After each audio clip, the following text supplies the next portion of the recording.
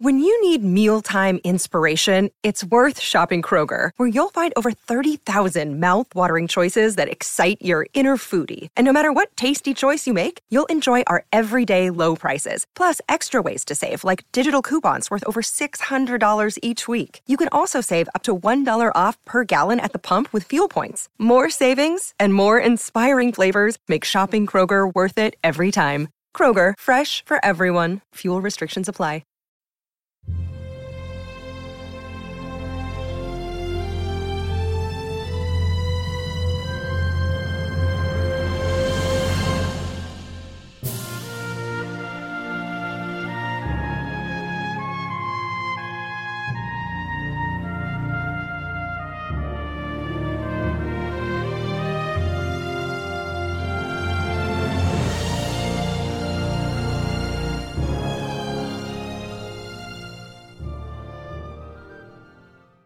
Welcome to the all-new 1001 Stories for the Road, where we retell the greatest stories ever written, one chapter at a time. Today we present Chapter 4 from Jack London's masterpiece, The Call of the Wild.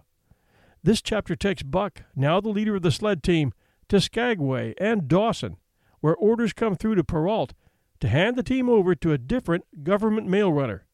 The team is run hard, and Dave, another dog that Buck has known now for months, is having trouble keeping up with the team. A side story. When Jack London traveled into the Yukon in search of gold, he was 21 years old. In Dawson, London met up with brothers Lewis and Marshall Bond, and their St. Bernard and Scottish Collie mixed-breed dog named Jack. Jack was among many dogs labeled as the inspiration for Buck in London's Call of the Wild. Canadian historian Pierre Burton claimed Buck was based on a dog owned by Belinda Mulrooney, owner of the famous Dawson Hotel and Saloon, Fairview, and hailed as the richest woman in the Klondike. The charms of the Fairview and various watering holes kept London in Dawson for 6 weeks, listening to tall tales of the millionaire Klondike kings, and to those who had gone bust as well. But London had waited too long. The bells of the Yukon were now ice-bound. He and Thompson were forced to walk back to their cabin. By the time they arrived, temperatures were plummeting to 40 below. The party set up a routine of collecting ice, chopping wood, and shoveling snow, as well as preparing the 3 B's: beans, bread, and bacon. Their cabin became a social mecca for other snowbound prospectors who dropped by for a game of cards or to listen to London tell his stories of adventures at sea. One regular visitor, Bert Hargrave, described London as a chain smoker, telling yarns between puffs, and a debater while playing cards. Cabin fever set in. The men became grumpy. One morning in November, London took Sloper's axe to chop ice and damaged the blade. Sloper yelled at him, "Who do you think you are, you pirate? I'll have your hide for this." Sloper went for his rifle, but Thompson and Goodman held him down until he cooled off. After that altercation, London moved in with Hargrave, Doc B.F. Harvey, an alcoholic surgeon, and a former judge named E.H. Sullivan. Now and then he traveled up country to his claim, staying at Charlie Taylor's cabin. There he carved into the wall, "Jack London, miner, author, January 27th, 1898. And now, Chapter 4. Who has won to mastership? What I say? I speak true when I say that Buck two devils. This was Francois's speech the next morning, when he discovered Spitz missing and Buck covered with wounds. He drew him to the fire, and by its light pointed them out. "Dat Spitz fight like hell," said Perrault, as he surveyed the gaping rips and cuts. "And dat Buck fight like 2 hells," was Francois's answer. "And now we make good time.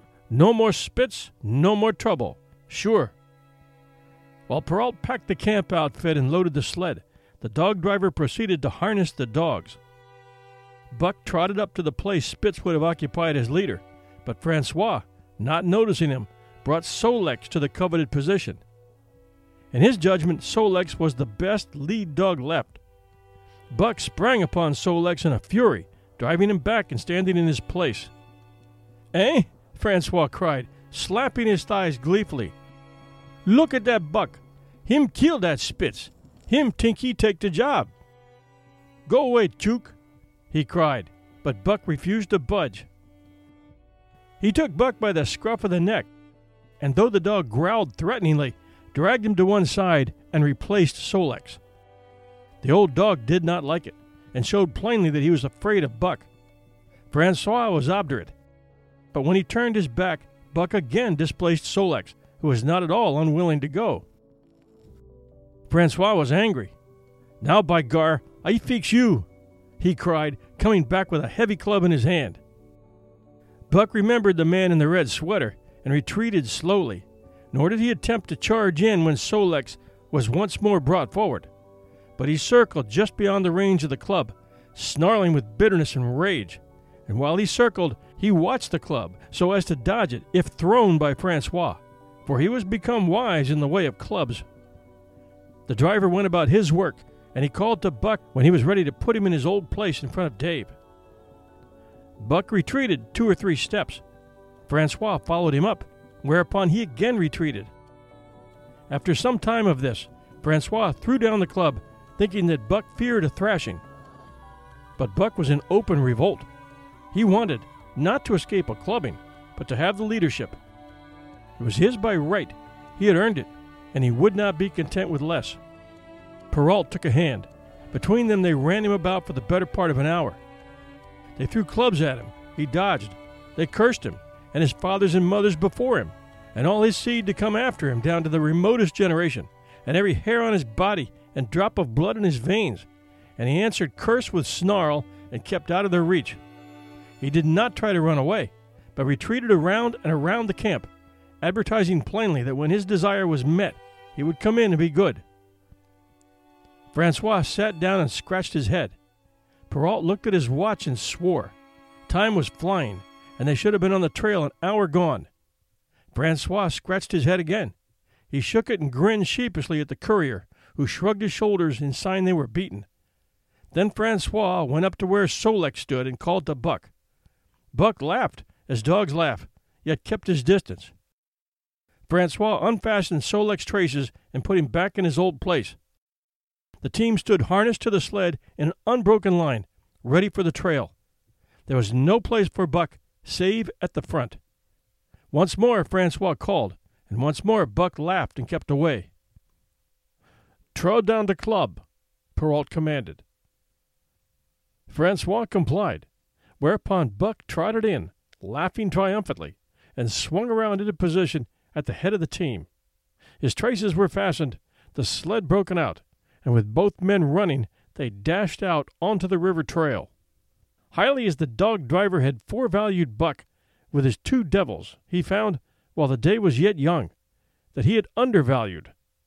At a bound, Buck took up the duties of leadership, and where judgment was required, and quick thinking and quick acting, he showed himself the superior even to Spitz, of whom Francois had never seen an equal. But it was in giving the law and making his mates live up to it that Buck excelled. Dave and Sol-leks did not mind the change in leadership. It was none of their business. Their business was to toil, and toil mightily, in the traces. So long as that were not interfered with, they did not care what happened. Billy, the good-natured, could lead for all they cared for, so long as he kept order. The rest of the team, however, had grown unruly during the last days of Spitz, and their surprise was great now that Buck proceeded to lick them into shape. Pike, who pulled at Buck's heels, and who never put an ounce more of his weight against the breastband than he was compelled to do, was swiftly and repeatedly shaken for loafing, and ere the first day was done, he was pulling more than ever before in his life. The first night in camp, Joe, the sour one, was punished roundly, a thing that Spitz had never succeeded in doing. Buck simply smothered him by virtue of superior weight, and cut him up till he ceased snapping and began to whine for mercy. The general tone of the team picked up immediately. It recovered its old-time solidarity, and once more the dogs leaped as one dog in the traces. At the Rink Rapids, 2 native huskies, Teek and Kuna, were added, and the celerity with which Buck broke them in took away Francois's breath. "Never such a dog as dat Buck," he cried. "No, never. Him worth $1,000, by gar, eh? What you say, Perrault?" And Perrault nodded. He was ahead of the record then, and gaining day by day. The trail was in excellent condition, well packed and hard, and there was no new fallen snow with which to contend. It was not too cold. The temperature dropped to 50 below zero and remained there the whole trip. The men rode and ran by turn, and the dogs were kept on the jump, but with infrequent stoppages. The 30-mile river was comparatively coated with ice, and they covered in one day going out what had taken them 10 days coming in. In one run, they made a 60-mile dash from the foot of Lake Lebarge to the Whitehorse Rapids. Across Marsh, Tagish, and Bennett, 70 miles of lakes. They flew so fast that the man whose turn it was to run towed behind the sled at the end of a rope. And on the last night of the second week, they topped White Pass and dropped down the sea slope with the lights of Skagway and of the shipping at their feet. It was a record run. Each day for 14 days they had averaged 40 miles. For 3 days, Perrault and Francois threw chests up and down the main street of Skagway and were deluged with invitations to drink, while the team was the constant center of a worshipful crowd of dog busters and mushers. Then 3 or 4 Western bad men aspired to clean out the town, were riddled like timber boxes for their pains, and public interest turned to other idols. Next came official orders. Francois called Buck to him, threw his arms around him, wept over him, and that was the last of Francois and Perrault. Like other men, they passed out of Buck's life for good.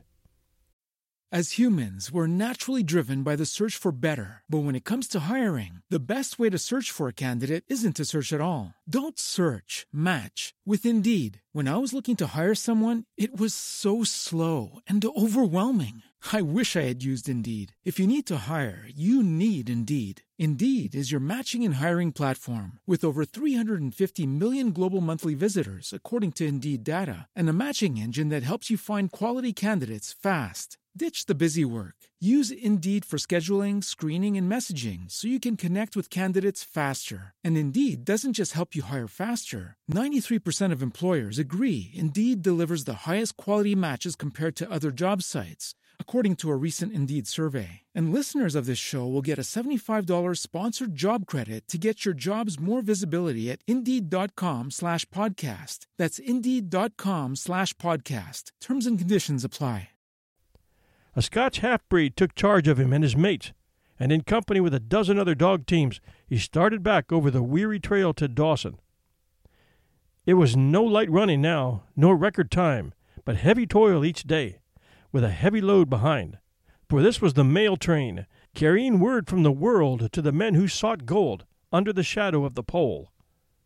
Buck did not like it, but he bore up well to the work, taking pride in it after the manner of Dave and Sol-leks, and seeing that his mates, whether they prided in it or not, did their fair share. It was a monotonous life, operating with machine-like regularity. One day was very like another. At a certain time each morning, the cooks turned out, fires were built, and breakfast was eaten. Then, while some broke camp, others harnessed the dogs, and they were under way an hour or so before the darkness which gave warning of dawn. At night, camp was made. Some pitched the fires, others cut firewood and pine boughs for the beds, and still others carried water or ice for the cooks. Also the dogs were fed. To them, this was the one feature of the day, though it was good to loaf around, after the fish was eaten, for an hour or so with the other dogs, of which there were 50 and odd. There were fierce fighters among them, but 3 battles with the fiercest brought Buck to mastery, so that when he bristled and showed his teeth, they got out of his way. Best of all, perhaps, he loved to lie near the fire, hind legs crouched under him, forelegs stretched out in front, head raised, and eyes blinking dreamily at the flames. Sometimes he thought of Judge Miller's big house in the sun-kissed Santa Clara Valley, and of the cement swimming pool, and Isabel, the Mexican hairless, and Toots, the Japanese pug. But oftener he remembered the man in the red sweater, the death of Curly, the great fight with Spitz, and the good things he had eaten or would like to eat. He was not homesick. The Sunland was very dim and distant, and such memories had no power over him. far more potent were the memories of his heredity that gave things he had never seen before a seeming familiarity. The instincts which were but the memories of his ancestors become habits which had lapsed in later days, and still later in him quickened and became alive again. Sometimes as he crouched there, blinking dreamily at the flames, it seemed that the flames were of another fire, and that as he crouched by this other fire, he saw another and different man from the half-breed cook before him. This other man was shorter of leg and longer of arm, with muscles that were stringy and knotty rather than rounded and swelling. The hair of this man was long and matted, and his head slanted back under it from the eyes. He uttered strange sounds and seemed very much afraid of the darkness, into which he peered continually, clutching in his hand, which hung midway between knee and foot, a stick with a heavy stone made fast to the end. He was all but naked, a ragged and fire-scorched skin hanging part way down his back. But on his body there was much hair. In some places across the chest and shoulders and down the outside of the arms and thighs, it was matted into almost a thick fur. He did not stand erect, but with trunk inclined forward from the hips, on legs that bent at the knees. About his body there was a particular springiness or resiliency, almost cat-like, and a quick alertness as of one who lived in perpetual fear of things seen and unseen. At other times this hairy man squatted by the fire with his head between his legs and slept. On such occasions his elbows were on his knees, his hands clasped above his head, as though to shed rain by the hairy arms. And beyond that fire, in the circling darkness, Buck could see many gleaming coals, 2 by 2, always 2 by 2, which he knew to be the eyes of great beasts of prey. And he could hear the crashing of their bodies through the undergrowth, and the noises they made in the night. And dreaming there by the Yukon bank, with lazy eyes blinking at the fire, these sounds and sights of another world would make the hair to rise along his back and stand on end across his shoulders and up his neck, till he whimpered low and suppressedly, or growled softly, and the half-breed cook shouted at him, "Hey you, Buck, wake up!" Whereupon the other world would vanish, and the real world come into his eyes, and he would get up and yawn and stretch, as though he'd been asleep. It was a hard trip, with the mail behind them, and the heavy work wore them down. They were short of weight and in poor condition when they made Dawson, and should have had 10 days or a week's rest at least. But in 2 days' time they dropped down the Yukon bank from the barracks, loaded with letters for the outside. The dogs were tired, the drivers grumbling, and to make matters worse, it snowed every day. This meant a soft trail, greater friction on the runners, and heavier pulling for the dogs, yet the drivers were fair through it all, and did their best for the animals. Each night the dogs were attended to first. They ate before the drivers ate, and no man sought his sleeping robe till he had seen to the feet of the dogs he drove. Still their strength went down. Since the beginning of the winter they had traveled 1,800 miles, dragging sleds the whole weary distance, and 1,800 miles will tell upon life of the toughest. Buck stood it, keeping his mates up to their work and maintaining discipline, though he too was very tired. Billy cried and whimpered regularly in his sleep each night. Joe was sourer than ever, and Sol-leks was unapproachable, blind side or other side. But it was Dave who suffered most of all. Something had gone wrong with him. He became more morose and irritable, and when camp was pitched, at once made his nest, where his driver fed him. Once out of the harness and down, he did not get on his feet again till harness-up time in the morning. Sometimes in the traces, when jerked by a sudden stoppage of the sled, or by straining to start, he would cry out with pain. The driver examined him, but could find nothing. All the drivers became interested in his case. They talked it over at mealtime and over their last pipes before going to bed, and one night they held a consultation. Dave was brought from his nest to the fire and was pressed and prodded till he cried out many times. Something was wrong inside, but they could locate no broken bones, could not make it out. By the time Cassiar Bar was reached, Dave was so weak that he was falling repeatedly in the traces. The Scotch half-breed called a halt and took him out of the team, making the next dog, Solex, fast to the sled. His intention was to rest Dave, letting him run free behind the sled. Sick as he was, Dave resented being taken out, grunting and growling while the other traces were unfastened, and whimpering broken-heartedly when he saw Solex in the position he had held and served so long.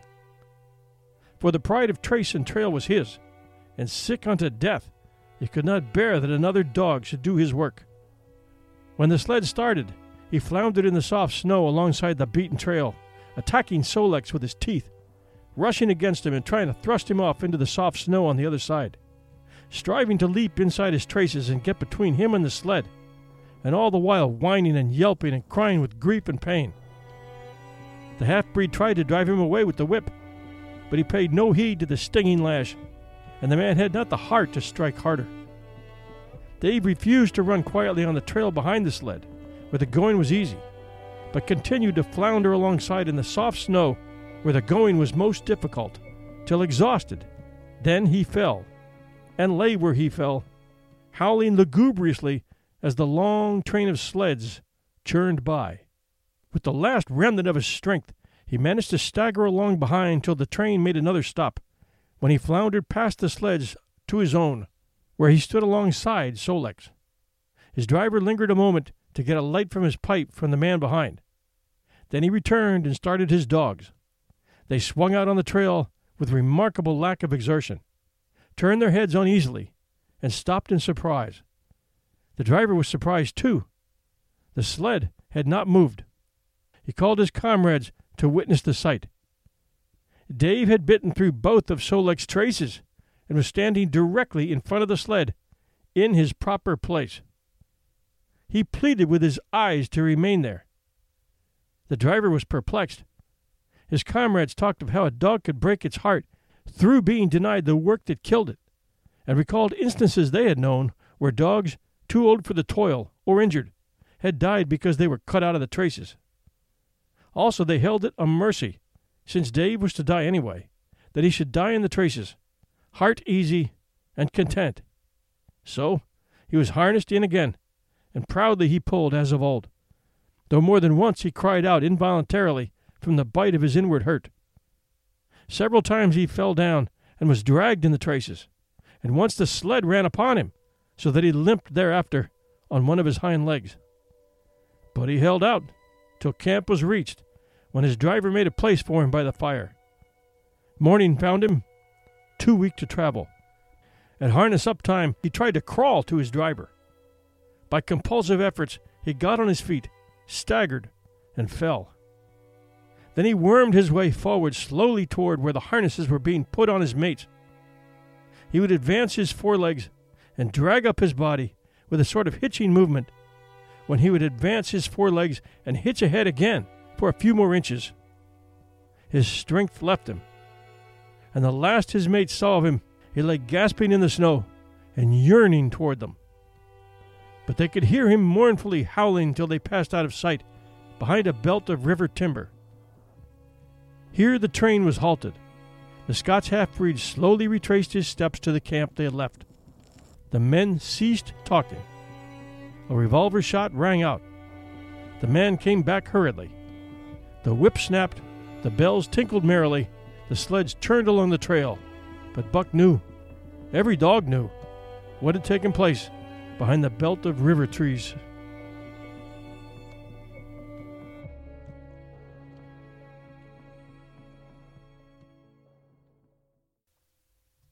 Thanks for joining us at 1001 Stories for the Road. We'll be back soon. Thanks for your kind reviews lately at Audio Boom and at Apple Podcasts. They are greatly appreciated. This is your host and storyteller, John Hagedorn, and this is our story.